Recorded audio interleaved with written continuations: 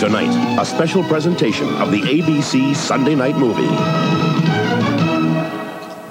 From the creators of the Star Wars saga, a world premiere presentation. A bold adventure of courage and daring. Mace, we're lost! Where heroes become legends, and the only thing you can be sure of is magic. Lucasfilm's The Ewok Adventure.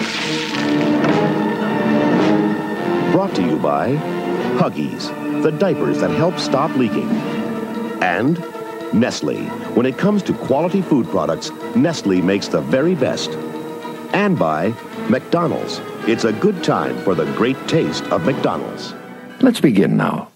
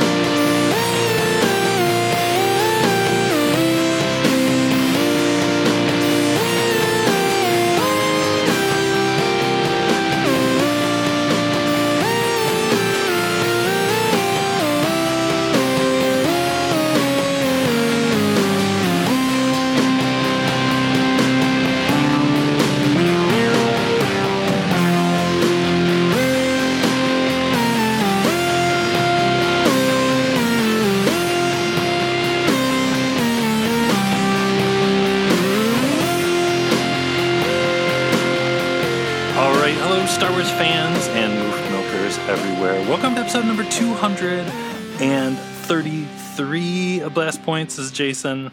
And this is Gabe. And welcome to Ewok Month. Tonight's continuing fantasy adventure of Sindel and the Ewoks contains some scenes of suspense and jeopardy which may be too intense for very young viewers. Parents are encouraged to watch with their children. Lucasfilm presents The Ewok Adventure next. The tiny forest moon of Endor is home to a race of small, furry creatures known as Ewoks.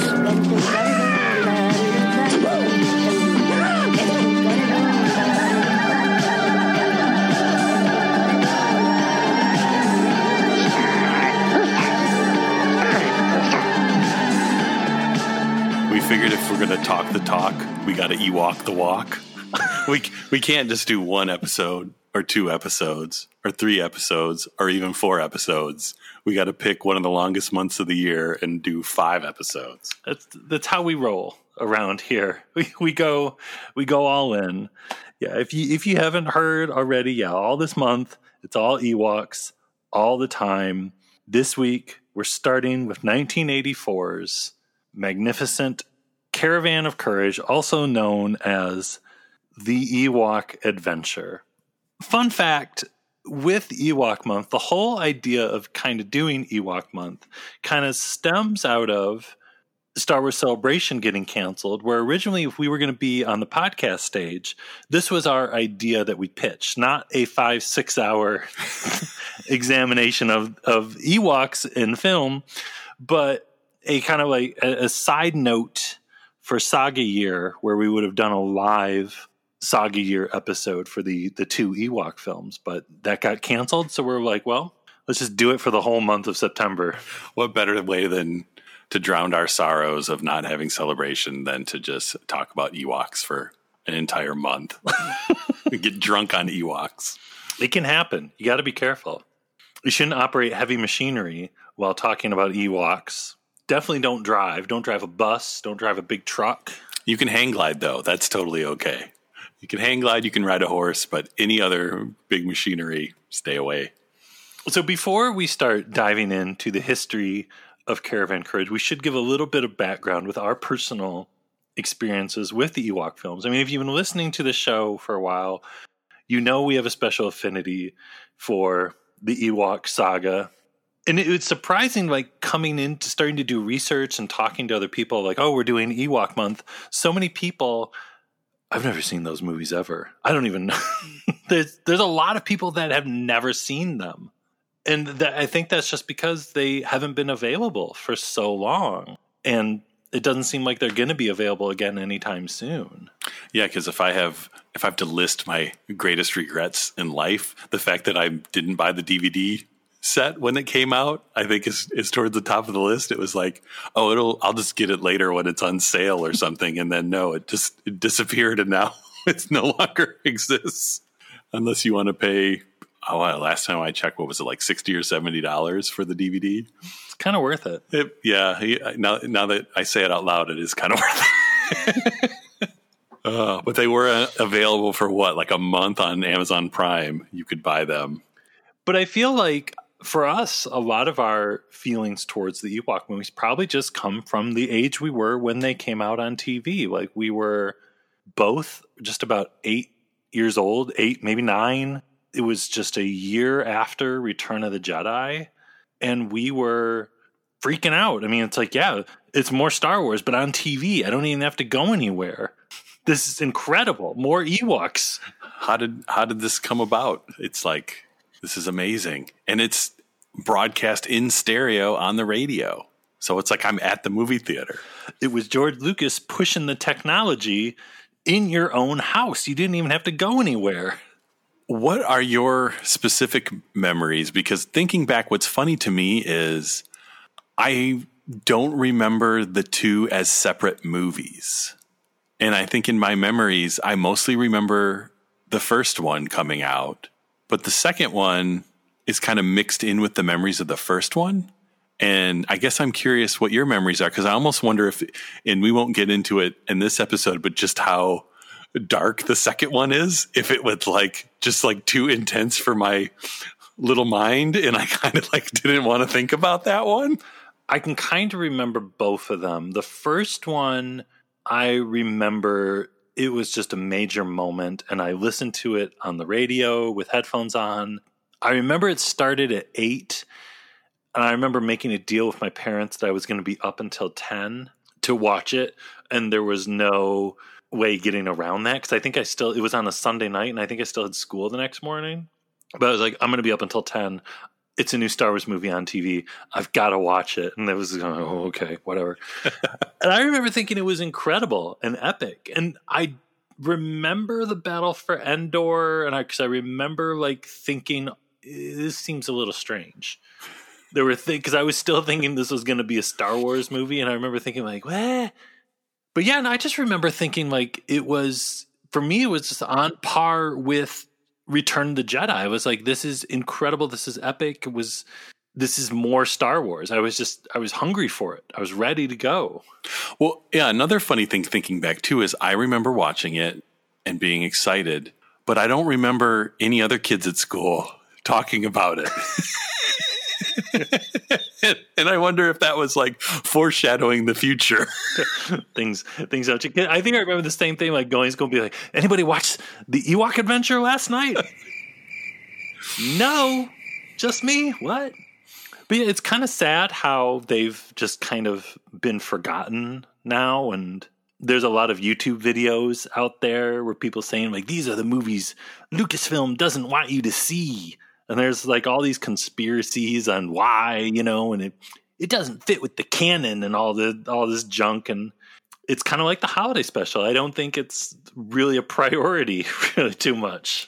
Well, and it's different than the holiday special, because the holiday special, like George Lucas is on record saying that that's no good and he wasn't happy with it and he wants to smash it with a hammer or whatever craziness he said. But he's never said anything bad that I remember about the Ewok movies. And the Ewok movies led to the Ewok cartoons, and it was kind of an era of Lucasfilm that I guess it's, if anything, it's like the Genndy Clone Wars, where it's something that was popular at the time and had its fans, and for whatever reason has kind of just been lost to the winds of time. And it exists, but kind of out in the fringes and not officially, which hopefully now with Disney Plus, that someday all this kind of Star Wars craziness will find a home. But until then, yeah, it's kind of, they're like myths and legends that Star Wars fans tell each other about. Well, and I think the comparison to the Genndy Clone Wars is totally spot on too, because just like that show, the Ewok movies kind of led to a lot of things that are still happening in Star Wars. Like the tree is still growing that was planted from the Ewok movies. Believe it or not, it's still out there, and it's still kind of led to a lot of today's stuff. And I don't know. I think like our whole thing with Ewok Movie Month, though, is because there's not a whole lot of excitement about these movies out there. We're trying to share the excitement and the love for these films. And if any of our passion for the Ewok films can rub off on folks, you know, and the original Star Wars standalone films, then I think that's kind of what we're trying for out there. Yeah, it's saga year, and these are 2 films in the saga, and they were theatrical in certain countries, so they technically count. And even if they don't, we've moved beyond Star Wars being strictly big screen stuff, and we're now in the world of Clone Wars and Mandalorian, where stuff on TV has just as many fans and is just a big deal as any of the theatrical movies. And yeah, like you said, Star Wars on TV started here more so than the holiday special. Even the holiday special was kind of a crazy experiment, maybe a failed experiment, where these were a rough draft or a dress rehearsal of what the future of Star Wars on TV could be. Someday. I love the movie. From the creators of the Star Wars saga. It's terrific. Exciting. Great. The movie everyone's waiting to see. I love the Ewoks. You fall in love with the characters. We really enjoyed it. Very good. Lucasfilm's The Ewok Adventure. Then at a special time, 10, 9 Central, Mark and the Judge save a girl from an army of renegade cops. Jumper, I'll blow your stinking head off! Hardcastle and McCormick after The Ewok Adventure, all starting at 8, 7 Central. Sunday.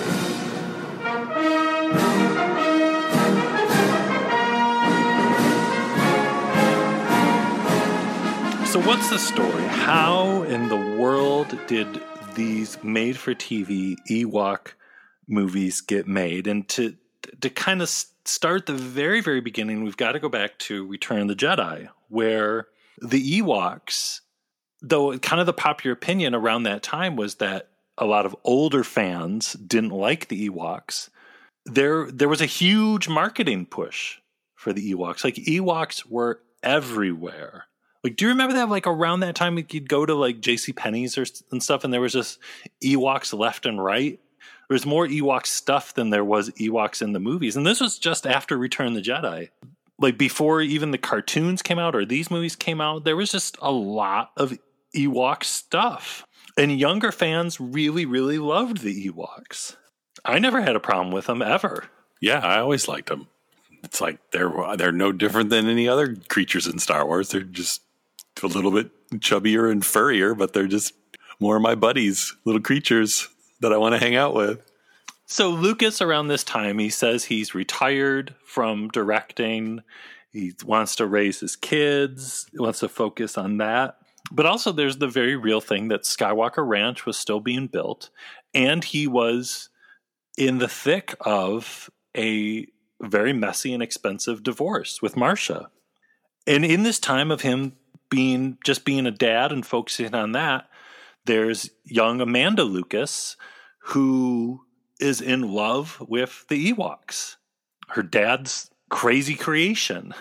And probably sometime around this time, I don't know, she probably asks her dad, like, why aren't there more stories about Ewoks out there? That's what I would do. And he's probably just like, hey, the Ewoks are selling tons of merchandise and my daughter really likes them.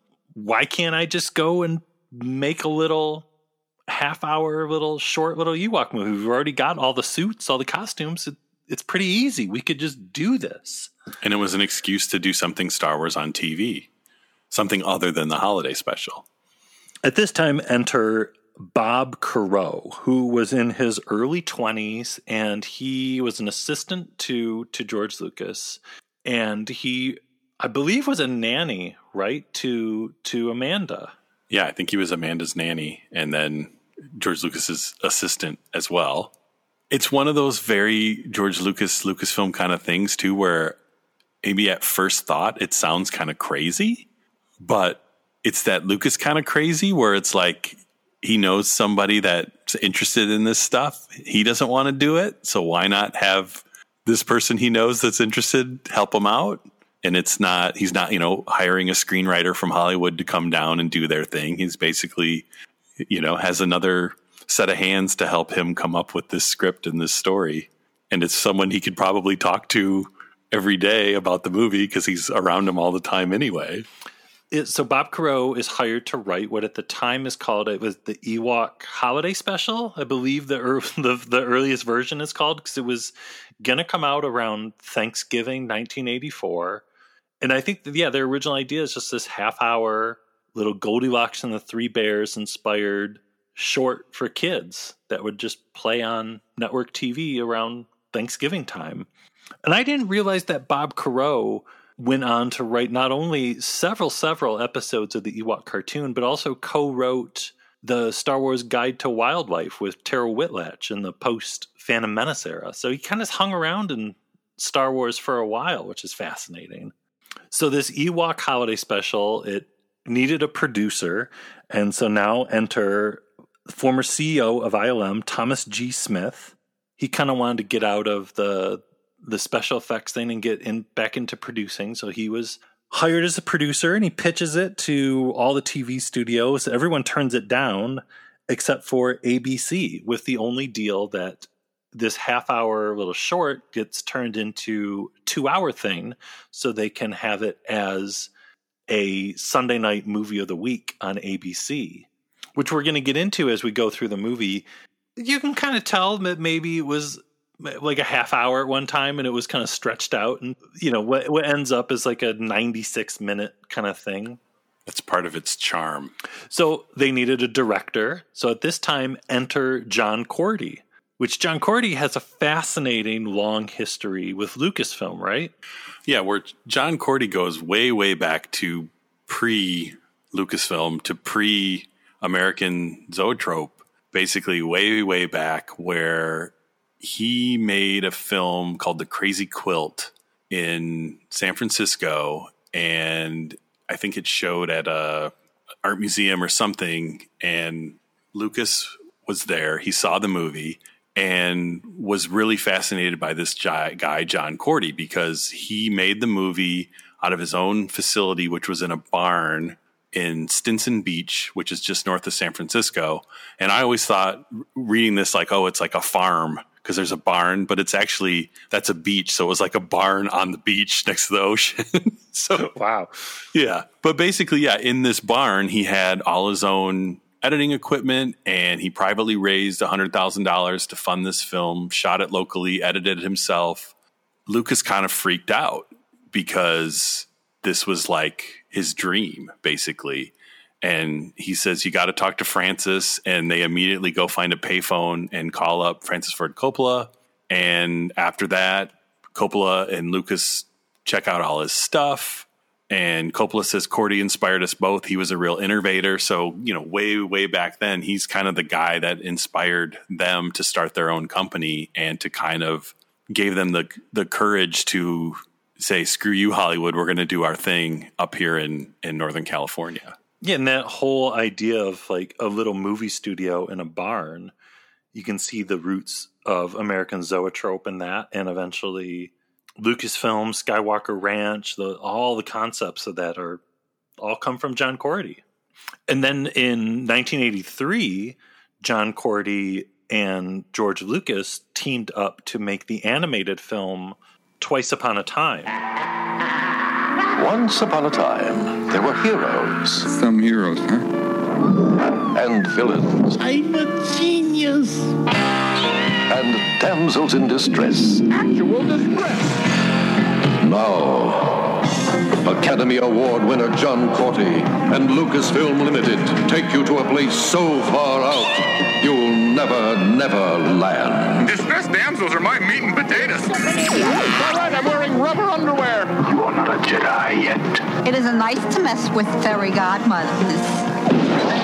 The tallest tale you could never possibly imagine is coming at you. Thank you. And and it can only happen twice upon a time. That was what Lucasfilm's very first step into animation without the holiday special cartoon.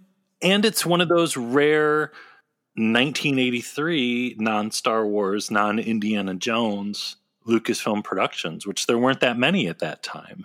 And sadly, Twice Upon a Time, it was distributed by Alan Ladd Jr.'s, the Ladd Company, and they were going bankrupt, and they could only afford, they had that and The Right Stuff, and they could only afford to theatrically release one of the movies, so they chose The Right Stuff, and Twice Upon a Time just kind of got lost. And I remember watching it on HBO, because there were commercials on HBO where it was like, from George Lucas, and I was like, woo, what? It's this weird, like, Terry Gilliam kind of cutout animation thing, and it's been kind of lost to time. Warner Archives just put it out on DVD in 2015, I believe.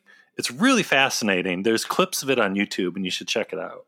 Yeah, John Cordy has a good quote about him coming on to the Ewok movie. He says, I couldn't figure out if I was doing George a favor or if he was doing me a favor.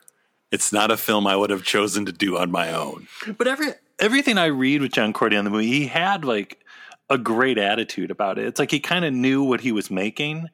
It's a good looking movie, The Ewok Adventure. It really is. It's got some nice shots. Yeah, for a television movie, definitely. And Cordy was doing other TV movies at the time, so it kind of makes sense to bring in somebody Lucas knows, someone who's got the same mindset of them of, let's just do this with our friends, basically, and do it up here in Northern California. Because as we go through more of the people who worked on this film, it's just like the close-knit circle of ILM Star Wars people. So they've got a $3 million budget, and pre-production begins in April 1984, just 7 months before it's supposed to air. They begin casting. They find young Aubrey Miller as Sindel she was modeling children's clothing. And I always forget, like, until I watch The Ewok Adventure, just how young she is in this first movie. She's really little. She's 4, right? Yeah. And now that I have kids, like, I'm thinking back when they were 4, it's like, that's a really little kid. She couldn't read. So what they had to she was just repeating lines. I think it was John Cordy, like, saying her lines to her, and she just says them back. But she does an amazing job. She might even be better than Mace. Well, speaking of Mace, Eric Walker, I think he was just found through a regular audition. He had like this audition tape where he's crying, and he was cast as Mace, the older brother. And and Warwick Davis was back as Wicket, and a lot of the performers from Return of the Jedi as the Ewoks all came back. And then in June of 1984, pretty much filming in Skywalker Ranch's backyard, filming begins. But as filming goes on, Lucas, for whatever reason, just couldn't stay away. And apparently he kept rewriting some scenes and basically trying to nudge Cordy along without actually, being on set, but kind of trying to coerce him into doing things. And Cordy has a great quote where he says, as the shooting went on, George, his big thing is, let's have more conflict. Let's have more fights. Let's have more explosions. And he goes on more basically saying, I was probably trying to deal with the relationships more. And at one point late in the shooting, I got a memo from him or something about, we need another fight. And why don't we do this to the monster and drop a bomb on him or something? And a little bit more explosions. Drop a bomb on the monster. That's what the people want. What? So Lucas was trying to sprinkle that Lucas dust all over this production. Those kids are going to hate this monster. We got to bomb it. We got to kill it 2 or 3 times, which they do.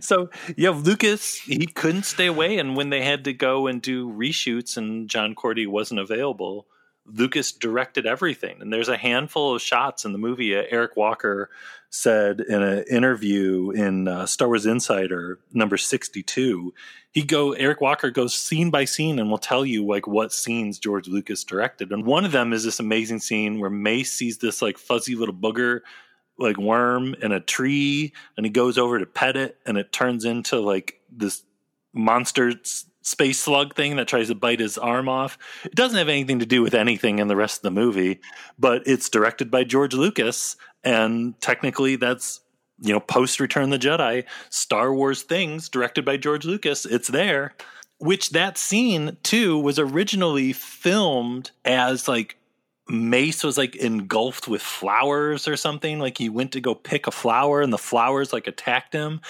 No one's ever seen that footage, but it's probably in the archive somewhere, maybe, hopefully.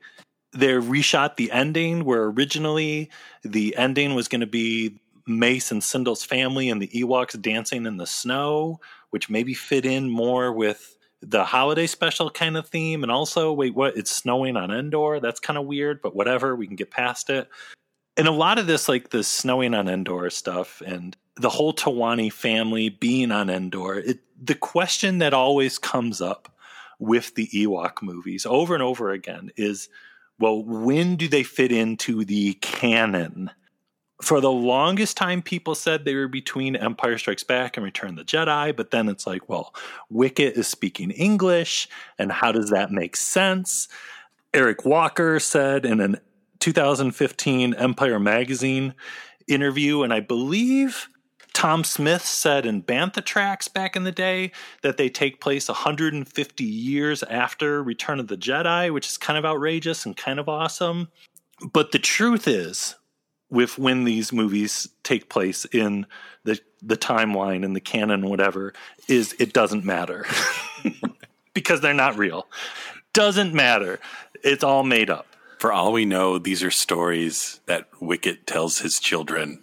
In the scene in Rise of Skywalker, when Wicket's in the woods with his little boy, these are the stories he told him before bed of his adventures. These are Ewok fairy tales. These are like Ewok folk tales, maybe. For all we know. Doesn't matter. None of it's real. So.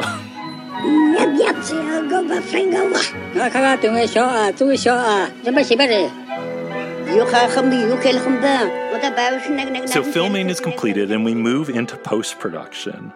And there was a lot of matte painting work going on in Caravan of Courage, the Ewok Adventure. ILM's Michael Pangrazio, who now works for Weta, was working along with Craig Barron and Chris Evans, who those two went on to start Matte World Digital, did a ton of amazing work, but they were all the heads of the matte department at ILM, did incredible work on the movie and working on Caravan of Courage. As an optical cameraman was some guy named David Fincher, who I don't know whatever happened to him. But that makes sense because he did work for ILM during Return of the Jedi as well. So it's a lot of the Return of the Jedi crew kind of coming over and if not doing what they did on Jedi, having a chance to kind of stretch out and try something new. ILM's legendary John Berg played the giant monster of the film, the Gorax. And also on board were the legendary Phil Tippett. They didn't have time to do go motion, and so they had to just do old school traditional stop motion because it had to be done so quickly. And hired as the production designer and kind of linking it all to the existing Star Wars universe at that time was the one and only Joe Johnston, who was working on this film while also getting his degree at USC. His quote in the Cinema of George Lucas book says, "I told George I've been working with him for about 10 years and I'd like to take some time off to travel. George suggested that I use the time to go to film school and that if he went to USC, he would keep me on half salary and pay all his tuition fees. That way I could go to the front of the line, pick any of the classes I wanted. It was a very generous offer." That George Lucas. He's a sweetheart. It's too bad all that college education didn't do Joe Johnston any good. Like, what did he do after this? Not much. I'm joking. So Joe Johnston went on to say, the effects we did on the Ewok Adventures were pretty primitive.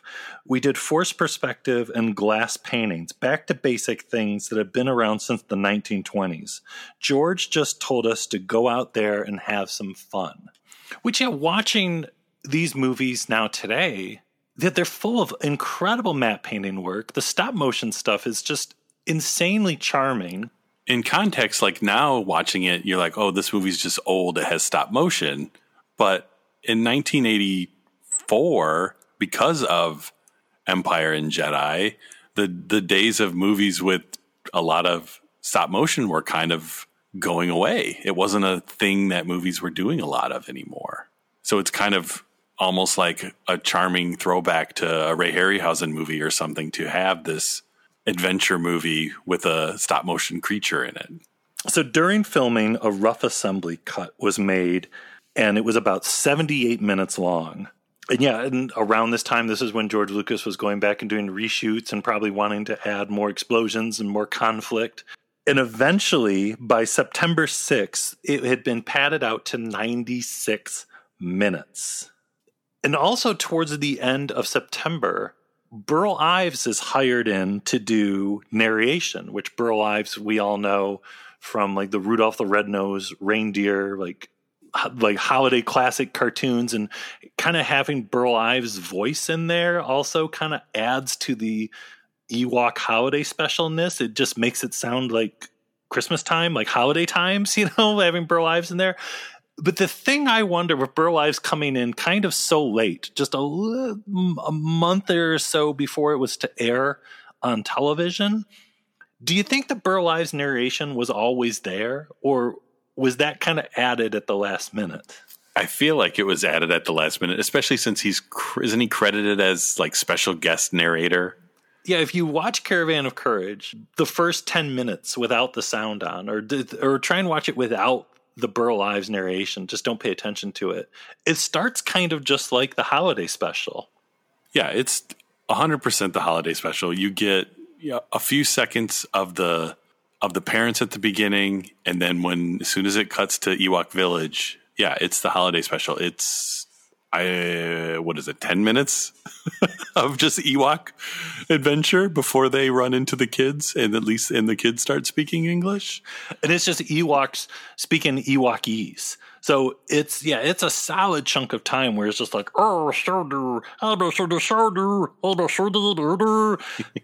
it's kind of wild. And the Burl Ives narration really kind of smooths it out, where he's like, oh, and here's the Ewoks, and look at them, look at what they do, and they're so cute.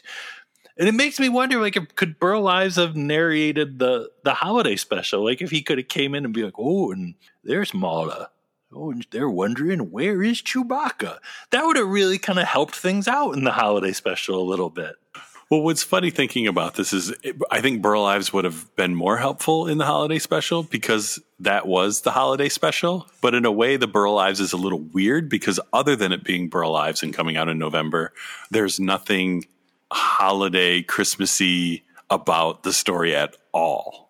So I guess it just adds to the weirdness that it is the narrator from Christmas stuff narrating a movie that has nothing to do with snow or Santa or the North Pole or giving, I guess they get gifts. So maybe that's it. Things move on, and the score was done by Peter Bernstein, who is the son of Elmer Bernstein. And technically, Peter Bernstein's score for the Caravan of Courage, the Ewok Adventure, is the first Star Wars movie with a score not by John Williams. Really, Peter Bernstein was the first. Yeah, and if you watch the movie, you might hear that it sounds like he was a big fan of the original series of Star Trek, because the theme song from Caravan of Courage is very, very, very close to the Star Trek theme song from the original series. If it ain't broke, don't fix it. That's what I say. They got to let you know this isn't just a forest. It's a space forest. Supposedly all the editing was done by George Lucas, which is kind of surprising because the Ewok Adventure is neither faster or more intense. But it's an interesting time capsule of Lucasness because it's almost like George Lucas put in the opposite situation of what he's known for and maybe what he thrives in, as opposed to taking something complicated and editing it down to faster, more intense, and more exciting. He had less stuff that he had to edit to be longer. So it's kind of like counterintuitive to everything his whole career was built around.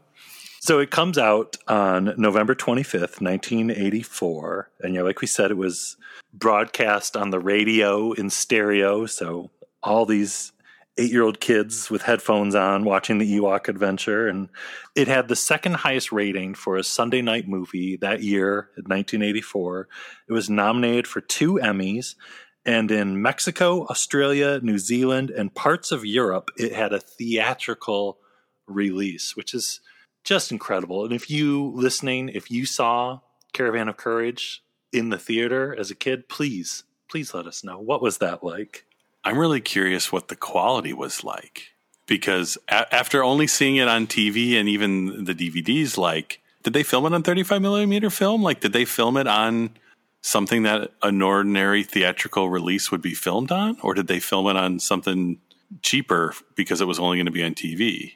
It looks like it's 35 millimeter. Like the DVD, it looks like a movie. But I remember in like 84 and for the longest time in like the VHS copies, looked pretty grainy.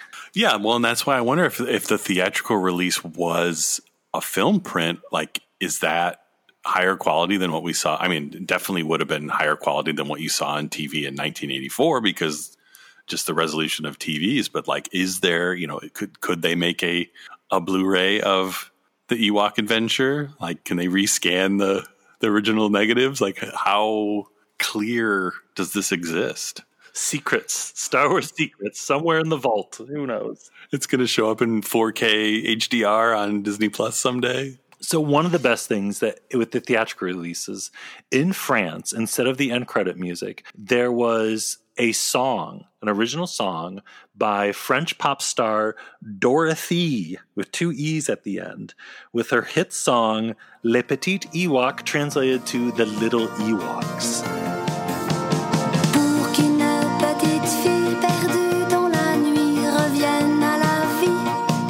There's a music video for The Little Ewoks. She's played it in concert with Ewoks dancing on stage with her. It's all on YouTube. It's amazing.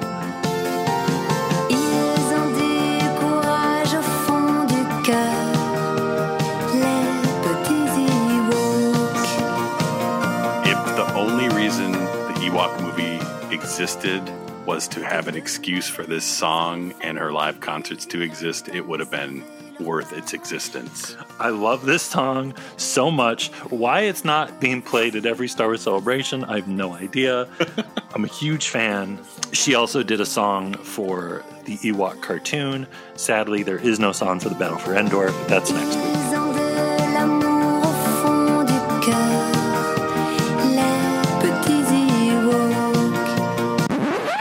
So ABC supposedly wanted a series and asked if it could be like a pilot for a potential Ewok live action TV show.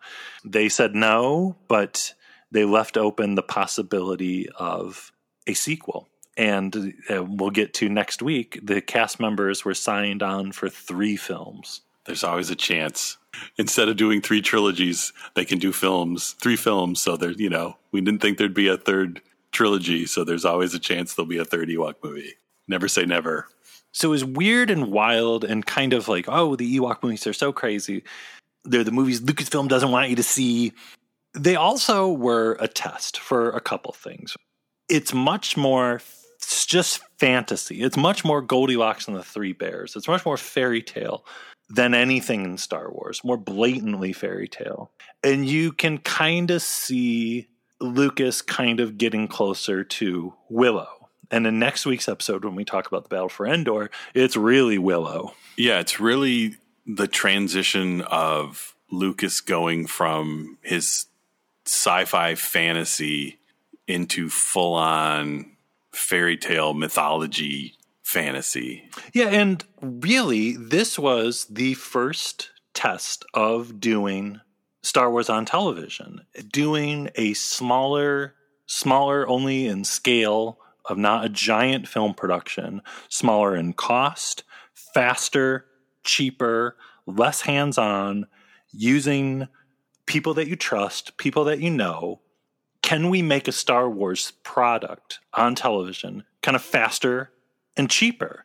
And Tom Smith had an interesting quote in Starlog where he says it's very difficult doing a Star Wars or a Jedi that involves 3 years of work. I suspect we'll be doing more things like this movie for television. They will be projects that can still use the story ideas of George Lucas and the talents of Industrial Light and Magic, but these movies will be less ambitious. They won't be 3-year projects. And if you read that quote from Thomas Smith and you think about what's going on in Star Wars right now, with The Mandalorian, the upcoming Obi-Wan Kenobi show, and Cassian, and the volume. I mean, that's kind of exactly what they're talking about. And like you said, especially Caravan of Courage is really kind of, like the rough draft of the future. You can even throw Clone Wars in there because, I mean, for 10 years, this is how they made Clone Wars. It was a small group of people at Skywalker doing this. Because it was animation, they were able to do it in one place. But even before the sale to Disney, when they were trying to do the original idea for the TV show, weren't they trying to build a soundstage and everything on Skywalker Ranch so that they could film all the live action there and not have to go on location or down to LA or anywhere else? And they weren't able to get that building approved. Now with Mandalorian, it's similar. I mean, they have their place down in LA where they're filming everything, but it's kind of the same idea of let's just keep this a small group of people and just do it close by. We don't have to fly around the world and just whip these things out fast and cheap and have fun with it. Yeah, like Joe Johnson's quote, George just told us to go out there and have fun. Fly across the heavens to the forest moon of Endor, to a world of wonder and magic, the ultimate in adventure. A new dimension in excitement.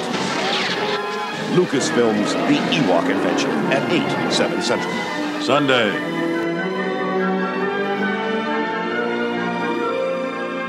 So let's run through some chunky bits, some hot moments from Caravan of Courage. Some of our favorite bits from the movie. Yeah, like we said, it opens up with the parents getting lost in the woods. Well, they're looking for Sindel and Mace, and then the Gorax comes out of the woods. Right away, you know you're watching something hot because you got a guy in a giant suit walking in slow motion. The first couple shots of the parents with the flashlights is like full on E.T. Oh, it's totally E.T. Which makes sense because E.T. was just 2 years before this, so everybody, it's like, this is like E.T. on television. Oh, well, after that. We talked about it a little bit briefly, but it goes full on holiday special. It's literally just Ewoks talking to each other. Burl Ives is talking, but you don't pay attention to that. You're just listening to the Ewok family banter between Deej and Wicket. And what was the mom's name? It's not Shodu, is it? Yeah, Shodu's the mom. So there's Shodu, and they know what the kids want to see. There's an Ewok baby right away. Shodu's holding the baby. And Wicket falls out of a swing or something and goes over to his dad, Deej, because their brothers are missing? I think so, yeah. Deej will use his skin glider to search for his missing sons. Wicket, the youngest, is told he must stay behind. Daniiletek, ekra Shodu. Acha? Acha. Gunda, Wicket. Gunda. So that whole part, it really gets you, it sucks you in. You know what you're in for. Because they go and there's the hang glider and a goat eats a rope. Ropes and goats. There's so much Ewok talk. Yeah, like there's a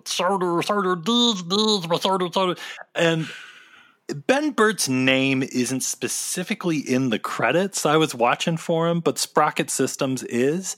And there was an article in an old Starlog where Randy Tom, who, from our Sounds of episodes, worked with Ben Burt all over the place.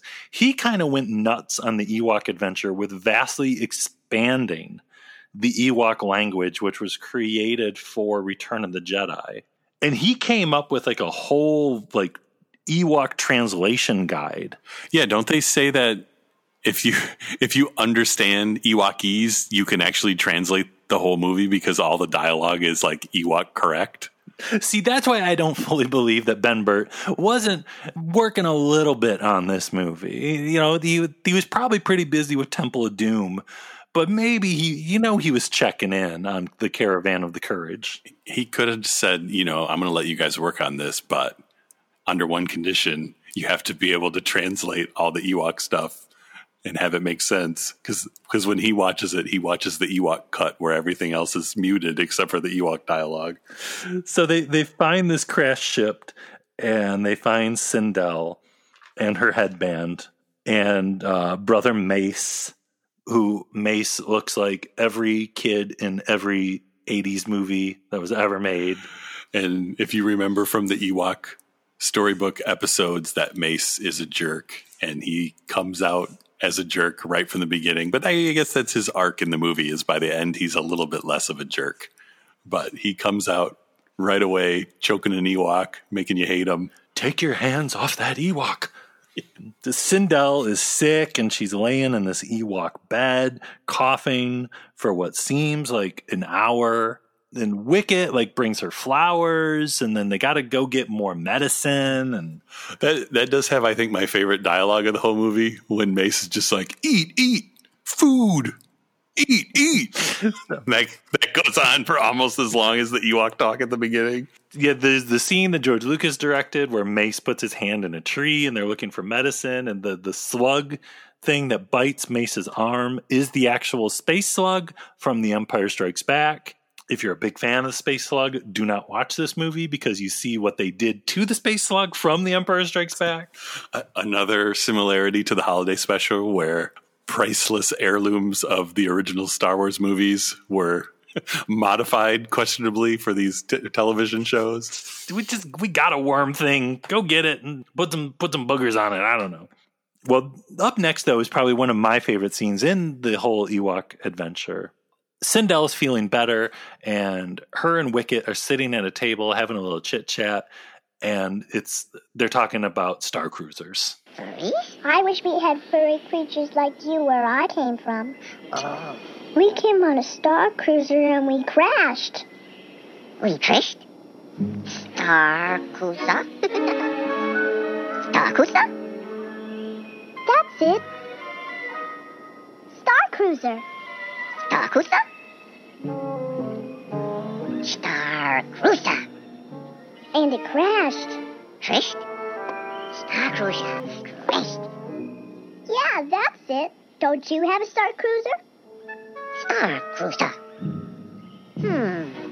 Wicket begins to learn English. But it is great, what I think, thinking back and going back, even watching this movie, that this movie was made for little kids. It kind of ultimately led to Phantom Menace kind of skewering to a younger age group, but that really kind of started here with the Ewok movie, because the story, as ridiculous as it can be, is very simple. And the dialogue is extremely simple because the English is almost as simple as what the Ewoks are saying, which really gives it this kind of otherworldly Star Wars-ness in a way. There's something about it, and maybe that's the thing, that as un-Star Wars as it is, it's barely Star Wars, but it's also still, very Star Wars in a weird way. Well, it's almost like if you took the cantina scene before Luke starts talking to Obi-Wan and you stretched it out for 2 hours, where it's just it's creatures and there's some humans and everyone speaks to each other in very short sentences with 2 or 3 words in them. Or it's a live action version of a book you would give a 3-year-old to read. Which also, all of that is just very George Lucas too. Yeah. And also, at this point with the Star Cruiser scene, I stopped it and I checked the time, and you're a quarter of the way into the movie with the Star Cruiser scene. And what's happened? Sindel has gotten sick? Not much. The story hasn't even started yet. And it's kind of it's George Lucas's vision of abstract cinema, maybe in its most widely released form. Kind of, because it's really kind of abstract and vague, what is going on at this point. And you're just kind of along with the ride. But I imagine someone who had never seen Return of the Jedi watching this they wouldn't know what the heck was going on. Like, what is this planet of teddy bears and what is happening here? Because there's no a long time ago in a galaxy far, far away before this happens. It's kind of like, oh, okay, like the Brian De Palma. People got to know when this is. You're just in it. There's just that little taste at the beginning that, okay, the parents are missing. But then it's immediately just some Ewoks hanging out, flying hang gliders. Okay, so I'm cool with this. They run away. Sindel and Mace run away. They're chased by a giant stop motion dog rat thing. The effects are cool. Yeah, like we were saying, if you're a fan of stop motion, it's really, really cool. They find Mom and Dad's bracelet on the dog rat. And then they go see cracked out Logray, who it's Logray from Return of the Jedi, but it's not Logray because he looks totally different, which maybe that's like the 150 years after Return of the Jedi thing because Logray looks crazy. He whips out a magic spinning top that shows movies in it, and they see the parents, and Mace has some other great lines there. That's Dad. Where is that? What is that? What's that? It looks like a monster or something. It's so good. So Logray's all like, let's go get the Gorax. And there's a very long sequence of Shodu saying goodbye to the babies. And there's amazing crying Ewoks. And it goes on for a very long time. But if that's what you want to see, if you want to see Ewoks cry and Ewoks saying goodbye to each other for 15 minutes, you've got it. That's the drama. And that's the relationships John Cordy was trying to bring to this. And if you really think about it, it's kind of amazing that you had John Cordy on one side trying to make a relationship drama starring Ewoks, a 4-year-old and a kid, and like literally one kid who's old enough to talk. And he's trying to make that while you have George Lucas on the other side just making the wildest, weirdest creature TV show ever. And that tension between those two, they made something, but you can see kind of where each of the cooks kind of had their own seasoning they were putting in. Because there is a lot of like crazy, it's almost like a Lifetime movie or something, because there's lots of crying in between the Ewoks and Sindel and Mace, and like it's a drama that happens to have Ewoks and giant rat wolves, and yeah, it's a very special film. You get the sense that like the drama stuff is like the real part of the story. Like those are the parts where the story is actually kind of moving along and people are getting ready to do something. And then you kind of get the sense that like a lot of the things to pad it out to 96 minutes are a lot of times where the kids are put into jeopardy and something's chasing them. And you wonder if, those are the things added later, like George Lucas was talking about, like more monsters and explosions. And that kind of makes sense with like what we're going to be talking about next week too. It's all kind of builds from here. Yeah, so they have the Fellowship of the Ewoks, right? With Deej, Weechi, Wicket, Willie, and of course Sindel and Mace, and they all head out. And then a tree falls, and out comes the lumberjack Ewok Chukatrak. And there's a crystal that turns into a lizard. Mace is like stuck underwater because he sees his reflection in the water and he wants to look at it, and then he gets stuck underwater. That goes on for a really long time. Endor is the weirdest planet in all of Star Wars. Well, then there's a horse chase, just because probably George Lucas was driving to get lunch and he was like, oh, we've never seen a Ewok horse chase. So we get Chukatrak racing on his pony to rescue the kids whose horse ran off with them in the little tent on the back of the horse. It's really kind of killing time. It's just kind of... Well, a good example is the Ewok movie is very much like a lot of video games where there's like 4 levels that are really the game, but then the game wasn't long enough, so they added like 8 more levels. That's kind of the Ewok movie.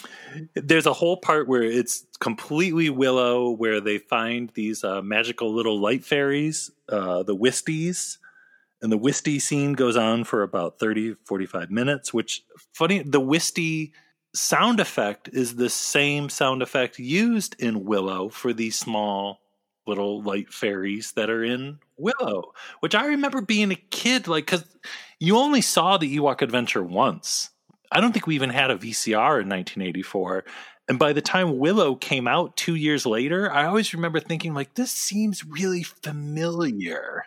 Well, the other thing with the Wisties is they're 2D hand animated, which I think John Cordy had something to do with that since he had his animation background.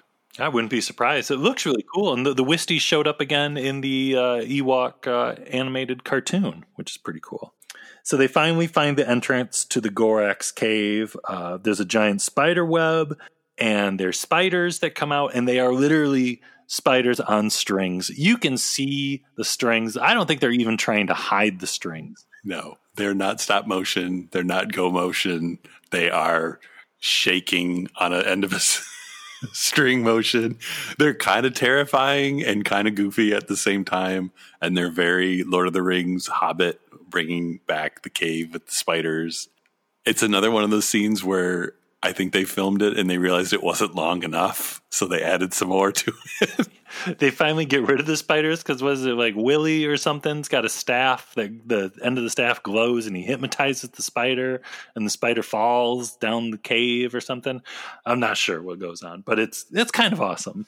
So out finally comes the Gorax, and oh my god, the Gorax is so incredibly cool. He's big, he's huge, he has a giant kitchen table. That's kind of the fun of this, is that it's in very Lucas style. It's a mix of all the famous kind of fantasy things. It's like there's some Lord of the Rings, there's some, was it the Odyssey where they go to the island with the Cyclops? That's the Gorax at this point with his big table and trying to rescue the little people from the cage. If it's a tool that can be used to make old stories be new and relate to younger people, that's what the whole point was. Because I'm fascinated by that, and I think that's one of the things that I really got from Joe Campbell, was that what he was trying to do was find the common threads through the various mythology, through the religions. Yeah, mom and dad are in a cage, and there's a big battle with the Gorax, and they finally defeat him. There's some Wisties in his face. Some rocks fall on Chuka, and we have another death of an Ewok, which is extremely painful. And I guess in interviews, Amanda was really upset that they killed Chuka. She didn't want any Ewoks to die. So I can't imagine what Amanda thought of next week, but it's little hints of what divorce did to George Lucas over those few years. Because you think of all the kids, myself included, still trying to get over the dead Ewoks in Return of the Jedi, just to have maybe the coolest of the group die in front of your eyes with his face looks so sad. One thing I noticed though with Chuka's death in Caravan of Courage, Chuka's laying down and Mace is holding Chuka while Mace is on his knees. And then I started really thinking about it, and I was like, Shmi, The Rise of Skywalker. Like, if you look at Chuka's death and you think of like the major like death scenes in Star Wars movies, it's kind of similar. Am I crazy? I don't know. Hey, the Gorax falls into a bottomless pit, so it's all here. It's like poetry. It rhymes. Yeah, and he crawls out of the pit. Finally, the family is reunited. There's a big party. Wicket is dancing on a table, and I guess everything's okay now. I guess everything's going to be just fine. Sindel gets a little crown made of feathers. It's really beautiful, and in the end, it's Star Wars, and it's all about family. And then you hear Burl Ives saying, "Courage, loyalty, and love are the strongest forces in the universe." It's true. I don't know. That's very Star Wars too. I mean, yeah. And then it ends, and I think everything's going to be just fine. It's a happy ending. Can't wait to see the sequel. I love all these characters. So here's the deal with the Caravan of Courage. It's not the movie Lucasfilm doesn't want you to see. It's just not out there right now. But like all these forgotten things, kind of like, like Genndy Clone Wars, like you were saying, it's so important to Star Wars history. It's the training wheels before the dream of Star Wars on TV really took off running.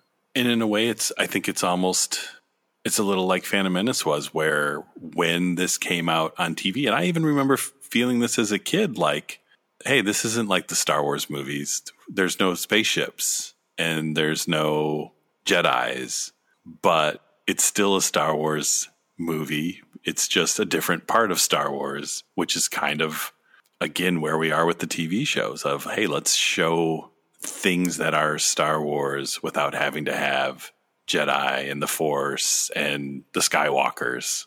This is the beginning of all of that. Because even the holiday special had the main crew in it. If you can find them, they deserve a second look, a third look, a fourth look, a fifth look, or maybe a first look if you've never seen it. I don't know. They deserve to be seen.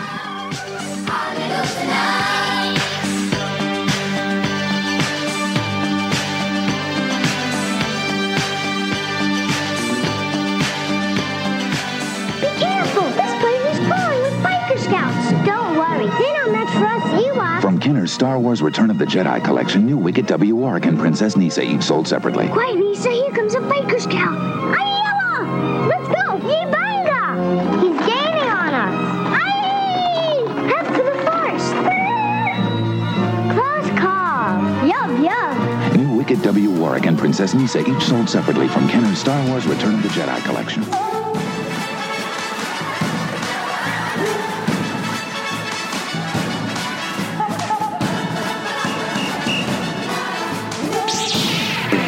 And these blast points, too accurate for sand people. Only Imperial stormtroopers are so precise.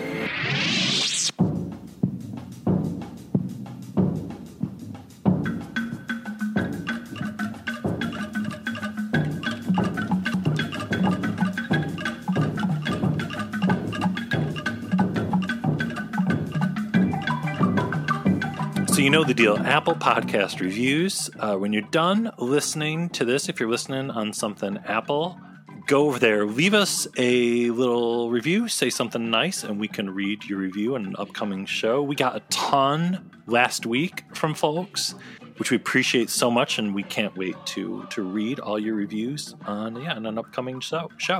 And make sure you check out our website, blastpointspodcast.com, Instagram, Twitter, and Facebook. And if you're on Facebook, make sure you sign up for the Super Chill group. And if you want to support the show in a different way, we have got the Blast Points Army over there on Patreon with tons of bonus episodes, all the Clone Wars, Mandalorian, Disney Gallery stuff, and commentaries and all kinds of good stuff for folks to listen to. And if you're a member of the Blast Points Army already, we thank you so very much. And because it is Ewok Movie Month, we are doing a giveaway. Thanks to our friends at Nerd Matters, who make incredibly awesome pins that you've probably seen online. We have got these Ewok Adventure, Ewok Movie card backs that they made for Celebration 2019 in Chicago with an Ewok Adventure sticker. They're like action figure card backs for action figures that were never made. They're like mini size. They're super awesome. There's Gorax. There's Cracked Out Low Gray. We're going to be giving these away every week. And to get yourself one of these, we want to see how you are celebrating Ewok Month. Are you doing Ewok movie-inspired art? Are you dressing up as an Ewok? Are you doing a clay sculpture? Are you making something out of bronze? Could it be Ewok poetry, Ewok song, an Ewok dance? Ewok performance art? Did you dress your dog up as Sindel? Are you dressed as Mace Tawani? Show us how you're celebrating Ewok Movie Month on either Instagram or Twitter and use the hashtag Ewok Movie Month. We'll be checking it, and we will announce our first winner next week. And next week, you're going to want to tune in because it is the Battle for Endor. Spoiler alert, things get dark. Next week's going to be really good. Yeah, I'm really looking forward to it because it is, of the two, it is my favorite Ewok film. So I don't know. I'm excited. We're finally doing Ewok Movie Month. We've been hyping it up for 4 years now. So I know. Just waiting till the right moment to talk about the Ewok movies, and it's finally here, and we couldn't be happier. Can't wait. So that about wraps up week 1 of Ewok Movie Month, Caravan of Courage, the Ewok Adventure. Thank you so much, everyone, for listening, and we'll talk to you next week. Thank you, everybody. Bye-bye. May the Force be with you. Goodbye, old friend. May the Force be with you. Go, go, go, go, go.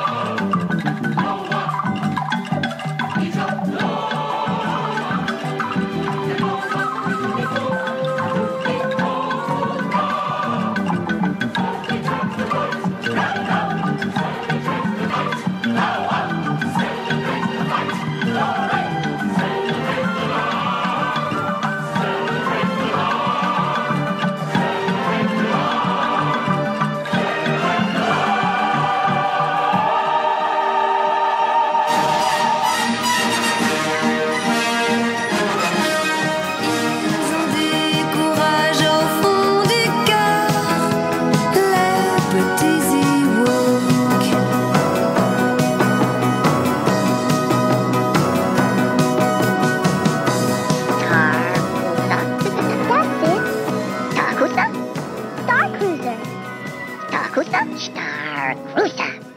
May the force be with all of you.